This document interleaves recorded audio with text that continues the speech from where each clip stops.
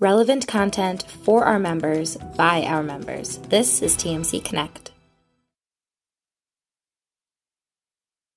Regular viewers. So Nadia, I'll introduce you formally in a moment as we still have people filtering in. But we're kind of talking about it pre-show. To be a housing economist right now, it's like it's the hot job, right? Everybody's so interested in what's going on with housing in America. Yes, indeed. So I feel so lucky, as I mentioned before, that we had a small talk that, yes, I feel so glad that I'm in this industry for the real estate market, especially now everything goes by so fast, economy, so many indicators there to watch. So as an economist, I like to dig through the socioeconomic and financial data. And actually, I like to connect the dots because this is the most important, to connect the dots and think through various scenarios and provide thoughts of where the economy is headed. I especially enjoy focusing on the real estate market and help our members mostly understand what's really happening in the market and how some factors may impact their business. Since all real estate is local, I mostly focus at local level. As you know, most of the times, the national level doesn't reflect what's really happening in every area. Thus, I take a look at the regional and local market trends, including the effects of the changing demographic and migration patterns. So this means that I need to keep up with all the data, data releases, and actually to go at local level and compare between areas to see what areas fare better than other areas. So this is very exciting for me. I do that. I work for NAR for the last 8 years, and I feel very happy, and I enjoy every day that I go to the office. And I think this is the most important thing. Very cool. Very cool. Happy Friday, everyone. Rich Swerbinsky with the Mortgage Collaborative here, once again with the Rundown with Rob and Rich, where we take you into the weekend by rolling through all the latest in the residential lending industry. Rob, not here yet. He's on a flight that should be landing any second, so he should be jumping on, hopefully, sometime soon. But very lucky and excited this week to have a special guest in the co-host seat. Decided to class it up a little this week by getting Rob and I try to play weekend economists on the show very poorly. So we decided to get a real economist to talk about what's going on with housing and housing trends and obviously the housing supply issue. So very pleased to introduce to everybody Nadia Evangelou, who is the senior economist and director of forecasting for the National Association of Realtors, NAR, an organization everybody knows. Nadia, thank you so much for joining us. Thank you for having me, Rich. Thank you. Very cool. So I'm really excited to just get into the discussion. And as always, our viewers, our live audience here, any thoughts, comments you have, please feel free to dump them in the chat or the Q&A, and we'll go ahead and incorporate them into the show. Also, a little house cleaning, couple items. One, our podcast, it's growing like crazy. By far the most people consume this show via podcast. Always like to mention it to the live audience. Just search TMC Connect wherever you get your podcasts. You subscribe to our podcast feed; it'll automatically come into your feed. And also, we've got a new recurring show here that we do at TMC called TMC Success Stories, where we take a very specific example of a lender member that saved or made a lot of extra money by implementing a certain business practice with a particular vendor. And we've got one of those next Wednesday at 2 p.m. Eastern, and then every other Wednesday after that. So TMC Success Stories, look for it on our member event calendar every other Wednesday at 2 p.m. Eastern, really targeted on having lenders tell stories that can have pretty direct and immediate impact on the bottom line. So with all that, let's go ahead and get into it, Nadia. Let's start with the jobs report this morning, because jobs reports, get them monthly, they're big, was pretty strong overall. Stocks are down a little bit today off of it, but just your general thoughts on the employment report that we got this morning. Yeah, the numbers were higher than what we expected. So the US labor market remained hot in May. This is what we see. Even as tighter monetary conditions and persistent inflation raised worries about an economic slowdown. So it's remarkable actually to see these strong job gains that we had, specifically the economy added about 2.4 million new jobs in 2022 so far. So comparing with December 2021 until May, we have about 2.4 million new jobs. Thus, we are missing about 800,000 jobs in order to be back to the level that we had back in February 2020 before the pandemic hit our country. In the meantime, another indicator, very important indicator for the labor market, unemployment rate is near record lows, and which indicates how strong the labor market is, since it shows that how many people who want a job and are available for work can find a job. Thus, the job market, recover after the pandemic, this is what we see, has been remarkable rapid, compared to other notable recoveries in recent history. And then when we when we go at local level, we see that, for example, Utah and Idaho are the two states with the fastest employment growth across the country. In these areas, in these states, there are actually about 5% more jobs compared to pre-pandemic. Also, it's very promising that more and more states are joining the list with job gains, such as Montana, Florida, Texas, Georgia, and the Carolinas. In these states, not only the local economy was able to recover the jobs that were lost during the pandemic, but there are actually more jobs now than back in March 2020.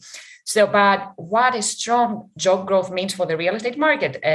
The answer is that as more people enter back into workplace, demand for housing is expected to remain strong as they set their sights into home ownership. So we expect these strong job gains to keep demand very strong in 2022. Great points all around. Very well said. And yeah, demand for housing in general is very strong. We talk about it all the time on this show, with some headwinds kind of holding it back, interest rates and prices, obviously. But to your point, the labor market is charging hard and doing very well. So people are working and making good wages. And I think that, that's obviously had a huge part to do with demand for housing staying so strong. Yeah, and that may help the Federal Reserve, because it's planning to raise again the short-term interest rates, that the market can tolerate another increase. So this can help a little bit their policy, that what they have in plan. Excellent. For those that just joined recently, obviously this is the rundown with Rob and Rich. Still waiting on Rob, who's deplaning in his hometown of Reno, Nevada. We'll probably be jumping on here momentarily, but this week also really pleased to be joined by the National Association of Realtors Senior Economist and Director of Forecasting, Nadia Evangelou. And Nadia, you mentioned, the demand for housing continuing to be very strong and buoyed by a strong employment market. The supply issue, kind of the other side of the ledger here, it's just been a prevailing housing supply issue in America that's, just kind of gotten worse through the pandemic here. The Biden administration recently put out a fairly expansive plan to help alleviate housing supply issues in America. Would love just your general thoughts on that plan and, any particular components of it that caught your eye. Sure. Yeah. NAR welcomes the administration's work on this effort and encourages policymakers to look at comprehensive action. So we would like to thank the White House for giving the appropriate attention to the problem. We have a problem of housing shortage. And according to a recent study, for example, it's actually the dual phenomenon of record high home prices and record low inventory that make more difficult for people to buy a home now, in the last 2 years, now compared to 2 years ago. In our report, we call it as the double trouble of the real estate market because we have record high home prices and record low inventory.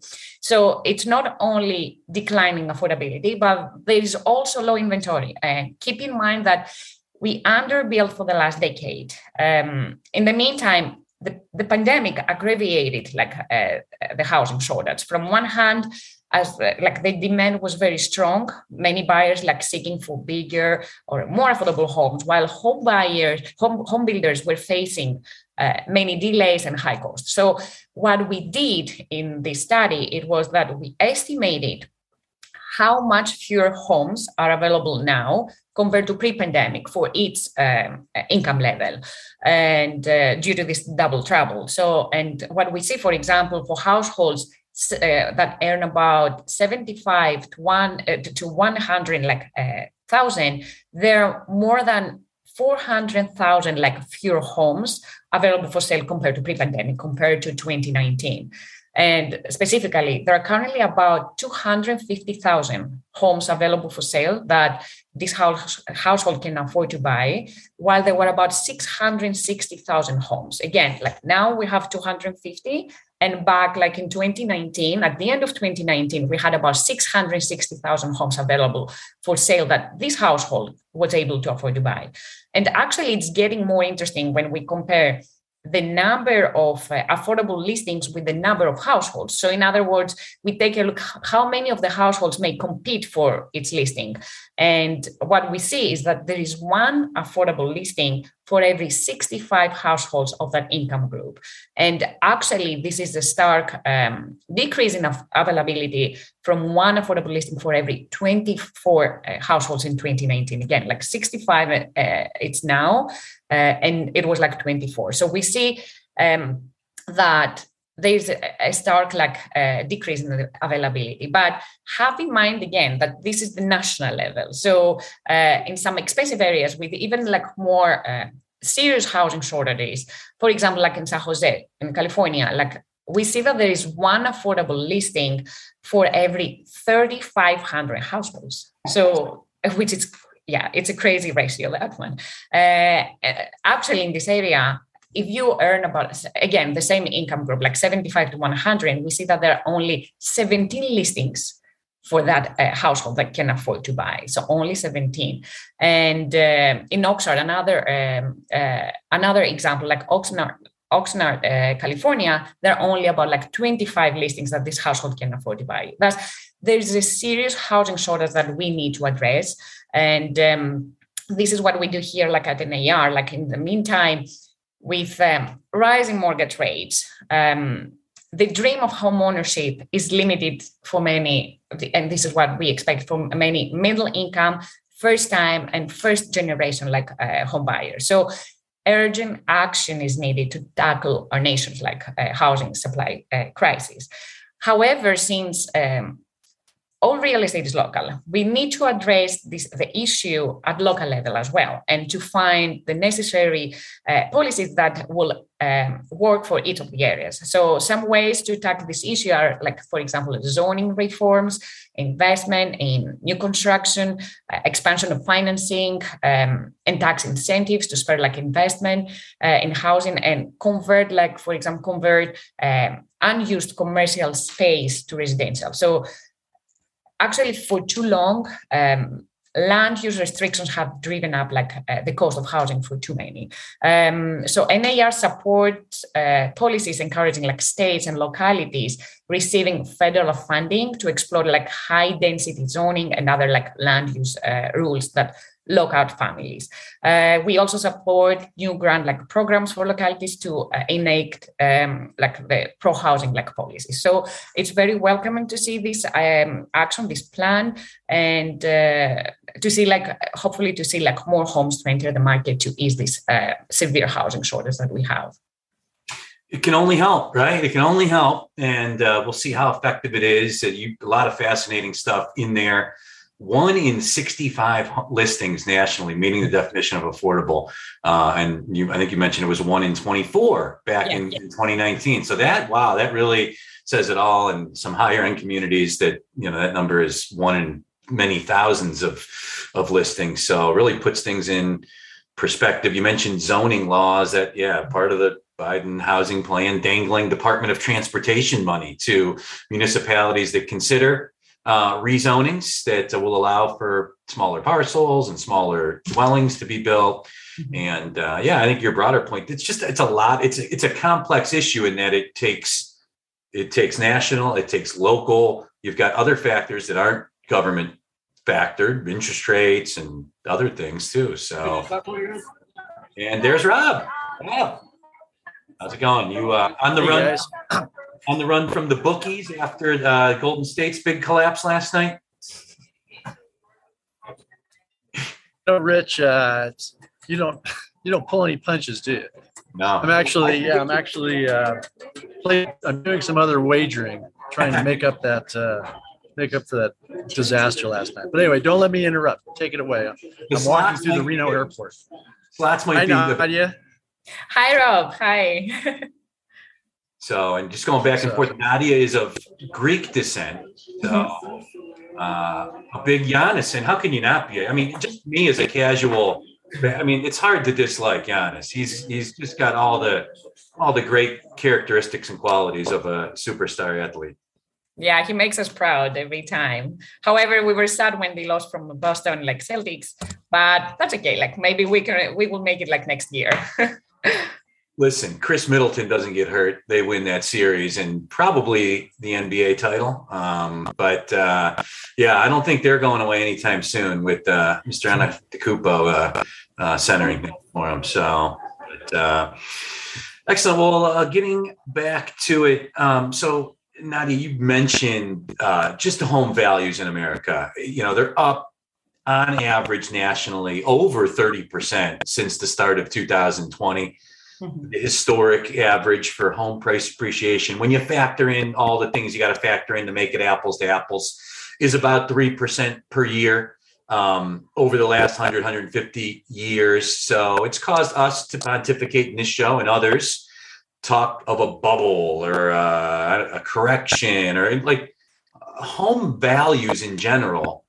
You know, given how much they've ran up these last 2.5 years, how do you see the home values nationally kind of playing out into the future?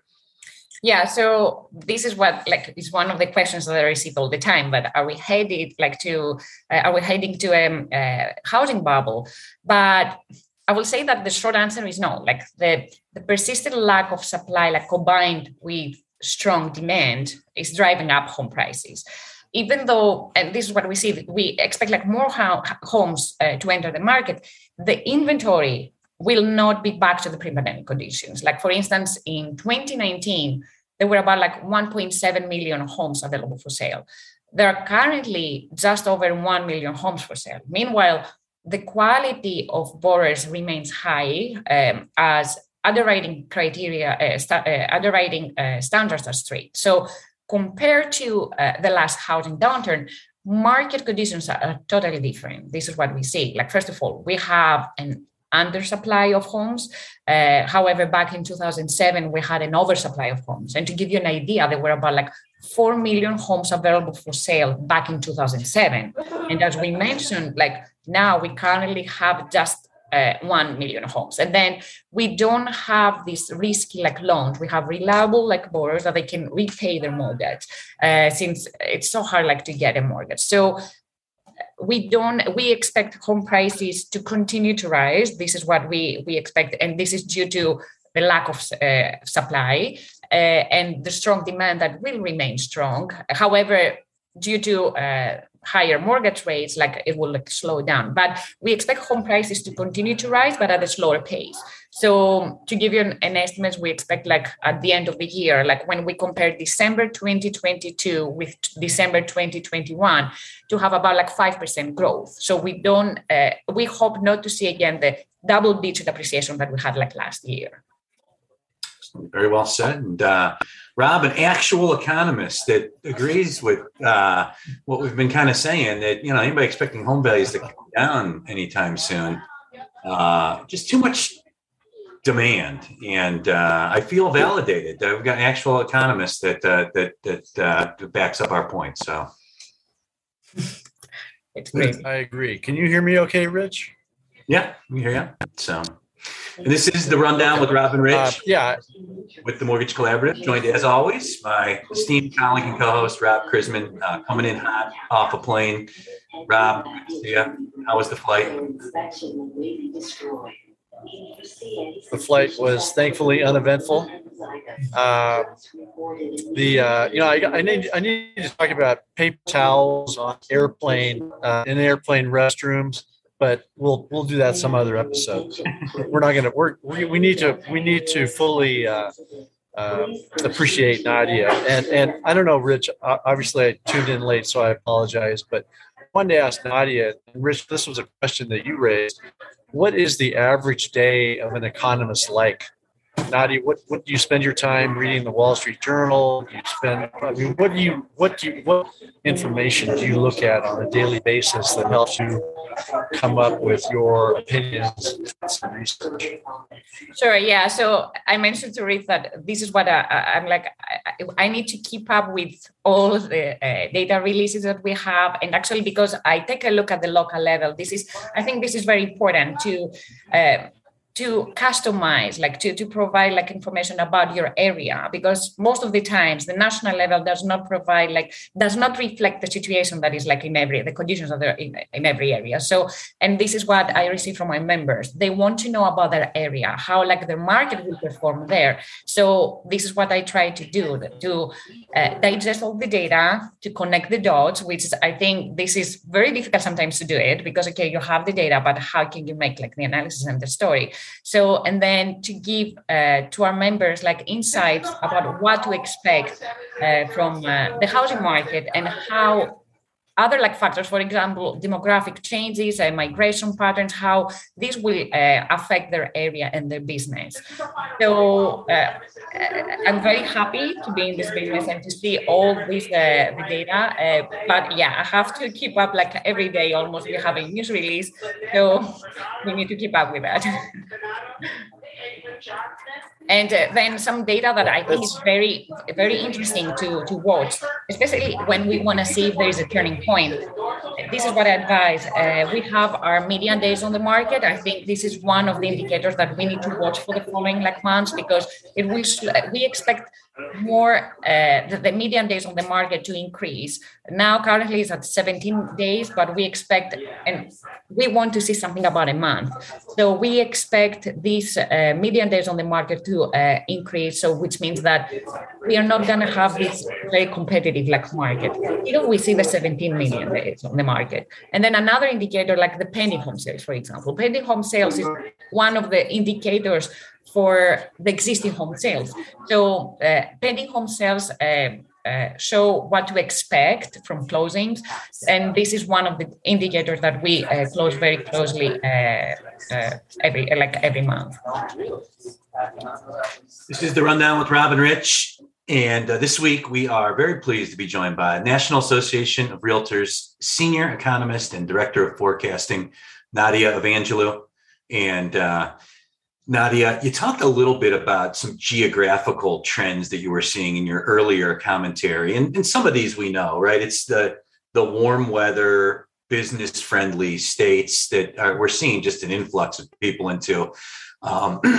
If it's Florida, Texas, and some of the other states you mentioned, that we're just seeing a lot of migration. Anything else? As somebody that just watches housing trends across America and looks at a lot of micro markets, any other trends you're seeing? Maybe that don't make the headlines that a lot of us read, or that are just interesting in general. Yeah. So, for example, demographic trends. So we see like baby boomers, for example, who are people who were born between like 1945 and 1964, are an example of a demographic trend with the potential to significantly influence the real estate market. Like the transition of these baby boomers to retirement is one of the most the most interesting like generational like trends in the last century. And the retirement of these baby boomers, which began about like in 2010, is bound to be noticed like in the market for decades to come. And actually there are multiple ways this type of demographic like shift can affect the real estate market. For example, how they will affect the demand for second homes and popular like vacation areas as more like people start to retire, or how will this affect the demand for larger homes if incomes like are smaller and the children have already like moved up. So based on the data the number of households aged 65 and older increased like by 38%, to give you like an estimate, about like 40% during 2010 and 2020. So in the last decade that we have data.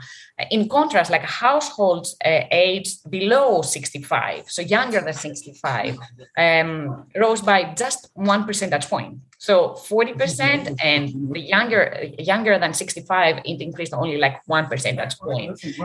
Meanwhile, in less than a decade, like the year 2030, will mark a demographic turning point, like for the US. Like by then, all baby boomers will be older than 65, boosting even further the number of older adults.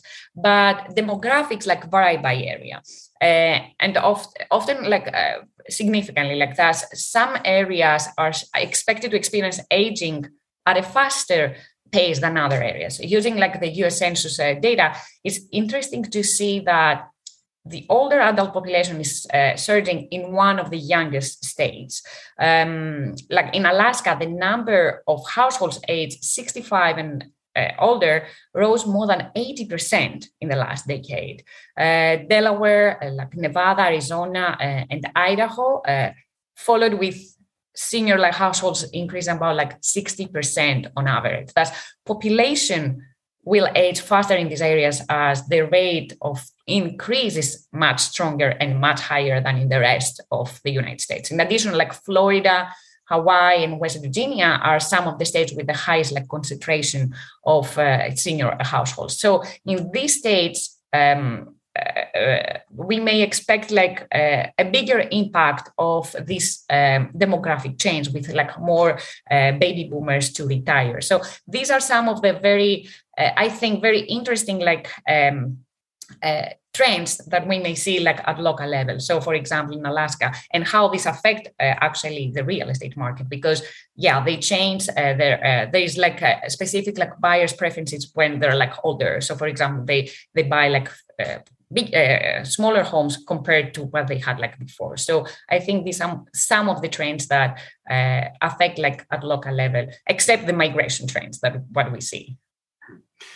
Interesting. Yeah, we've had Ivy Zellman from Zellman and Associates on the show before, and she's been a contrarian on this. Also has made some pretty aggressive and accurate calls, contrarian in housing over the years. And like her take is basically that because of the changing demographics in America and how households form of those demographics, combined with the amount of people that own second homes and investment properties being like at all-time highs right now, essentially she's been making the argument over the course of the last year that is right now almost impossible to fathom, that we have too many homes in America, and that the conventional wisdom that, you know, we've underbuilt for all these years and need this many to make up.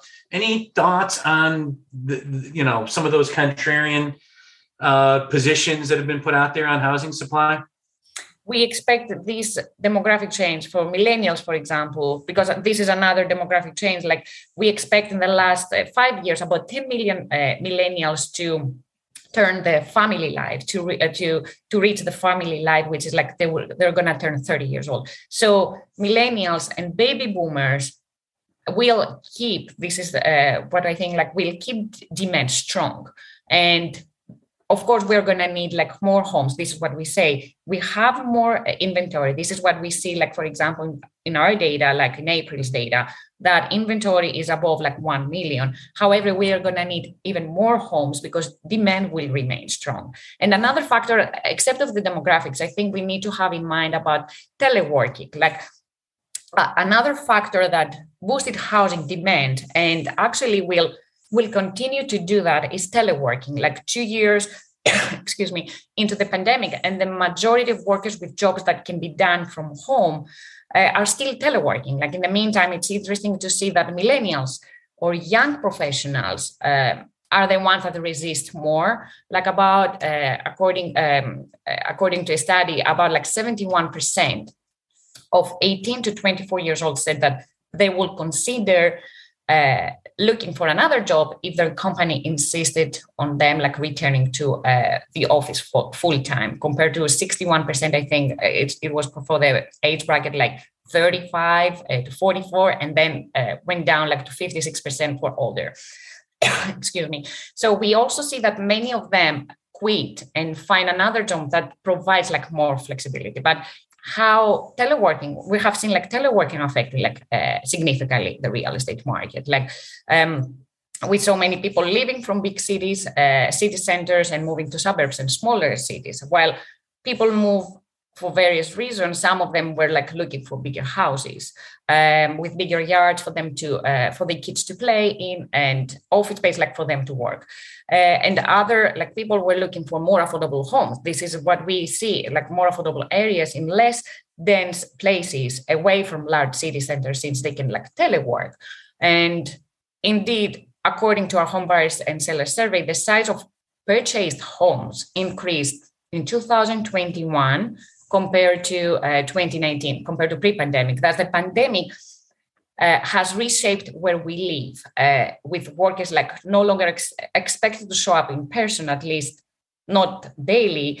Where they choose to live will continue to change. First of all, we see a persistent like urban rural migration trend. Like in 2021, urban areas continue to have migration losses, which means that more people are moving out of the area compared to those who moved in. Like while small cities are experiencing like migration gains. So this is what we see. We need to have like in mind teleworking, how it can play and how it can affect like the real estate market, especially like at local level. Excuse me, I have a question. Many, and I'm switching gears here somewhat, but many years ago, we were consumed with news about pigs.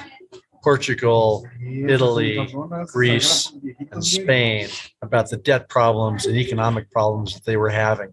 Have those virtually disappeared? And if so, why? And if not, what's going on with those countries in terms of their economies?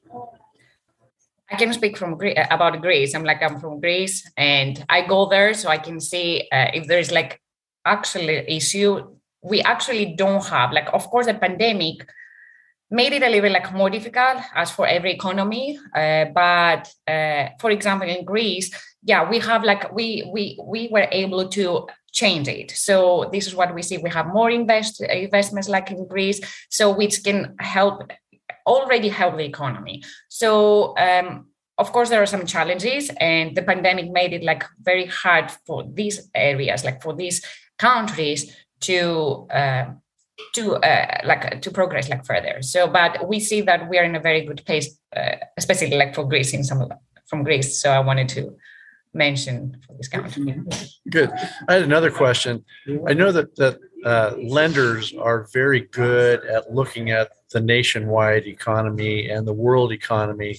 I would say that they have a broader view of things than realtors. The real estate agents that I've spoken to, they tend to focus on, well, this is what's going on up the street and this is what's going on in this town.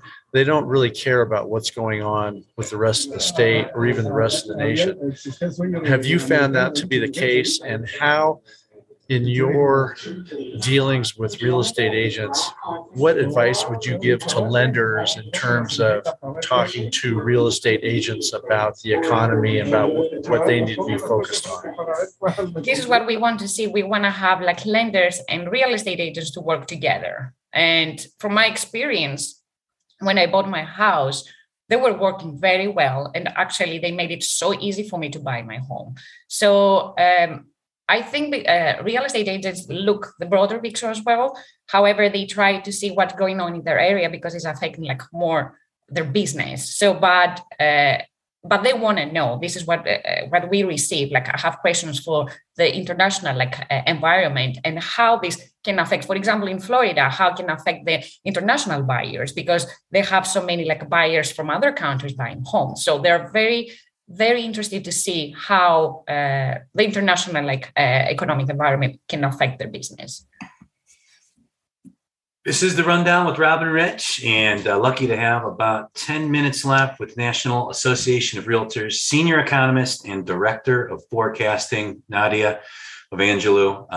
And got some questions coming into the chat and the Q&A. We'll get to those momentarily. Any questions or comments anybody has for Nadia, please feel free to put them in the chat or the Q&A. We'll incorporate them into the show.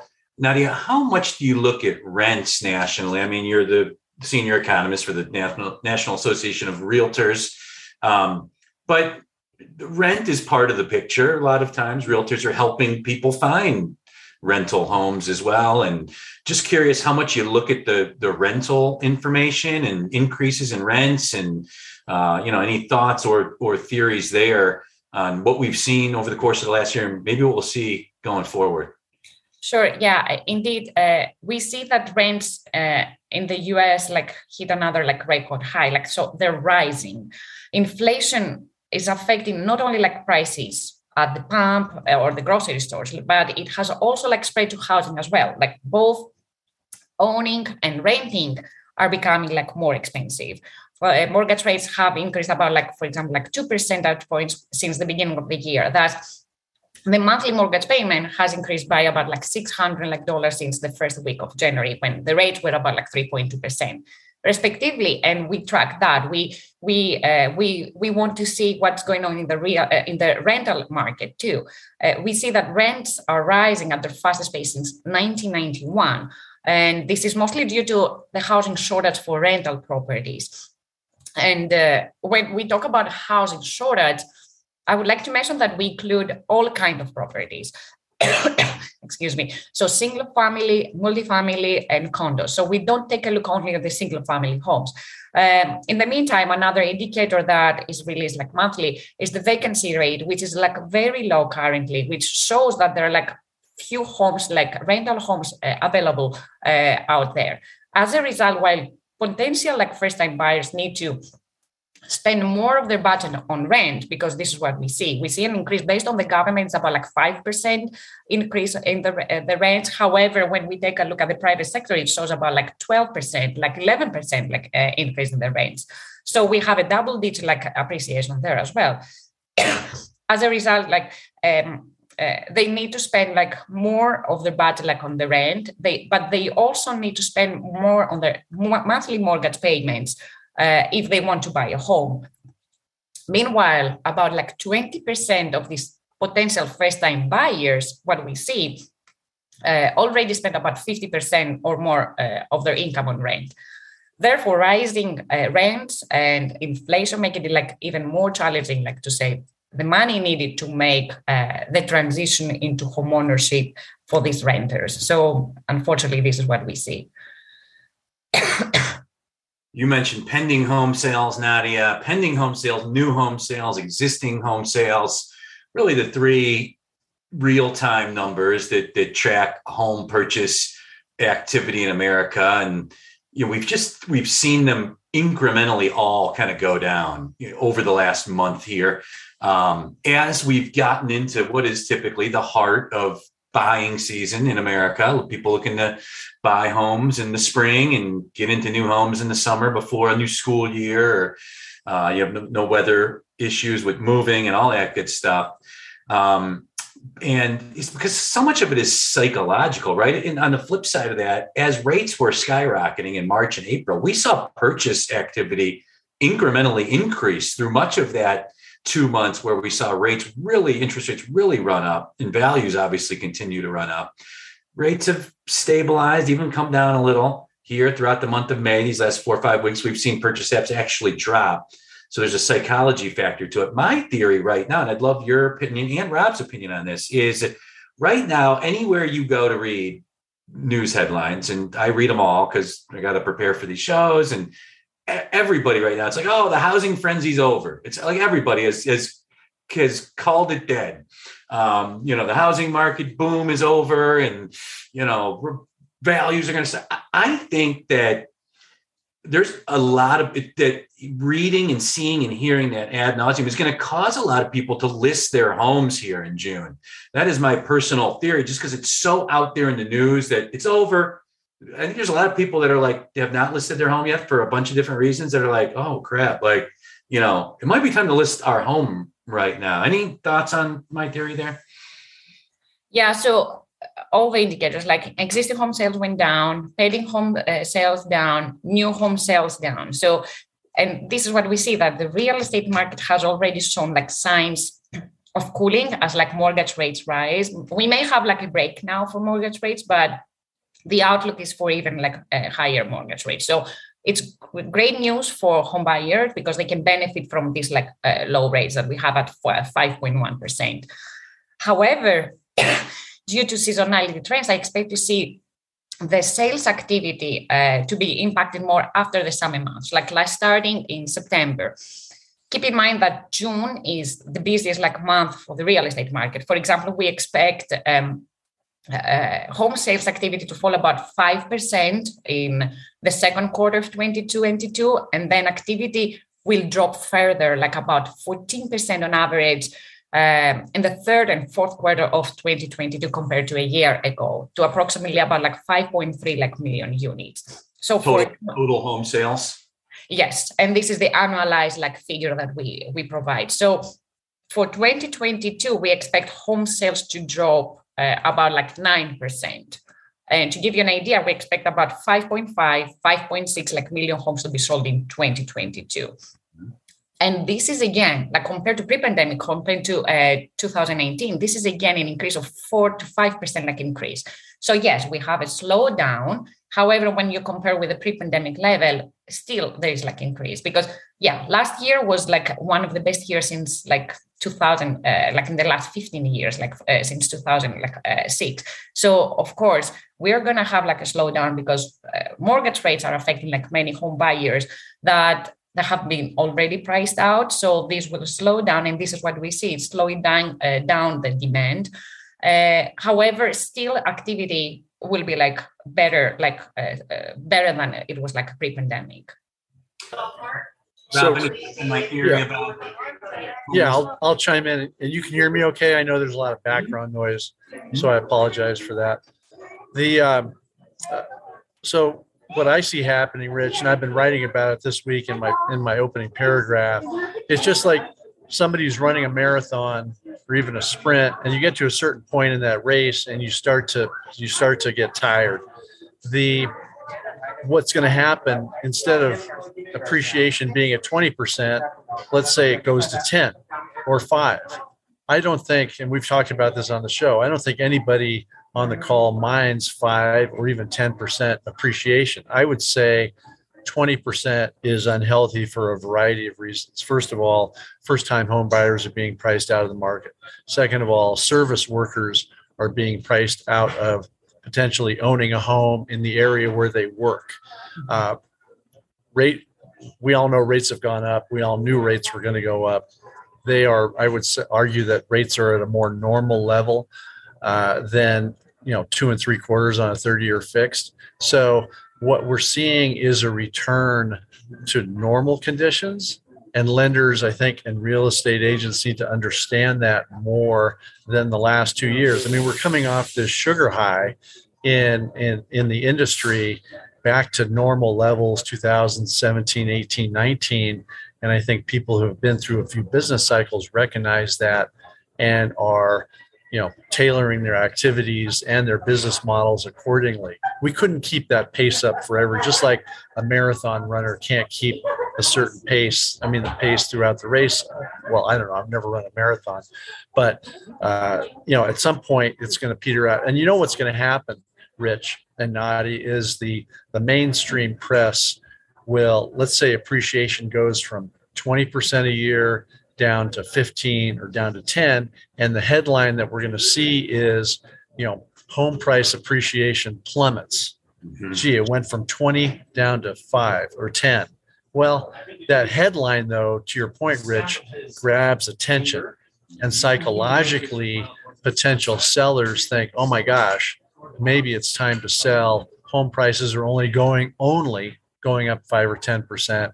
Gee, we better do something. So I think real estate agents and certainly loan officers and originators need to realize that, I think we're going to be returning to normal levels. And I think lenders and their activities will be returning to more historical levels. And I don't think that's such a bad thing, really. So my 2 cents.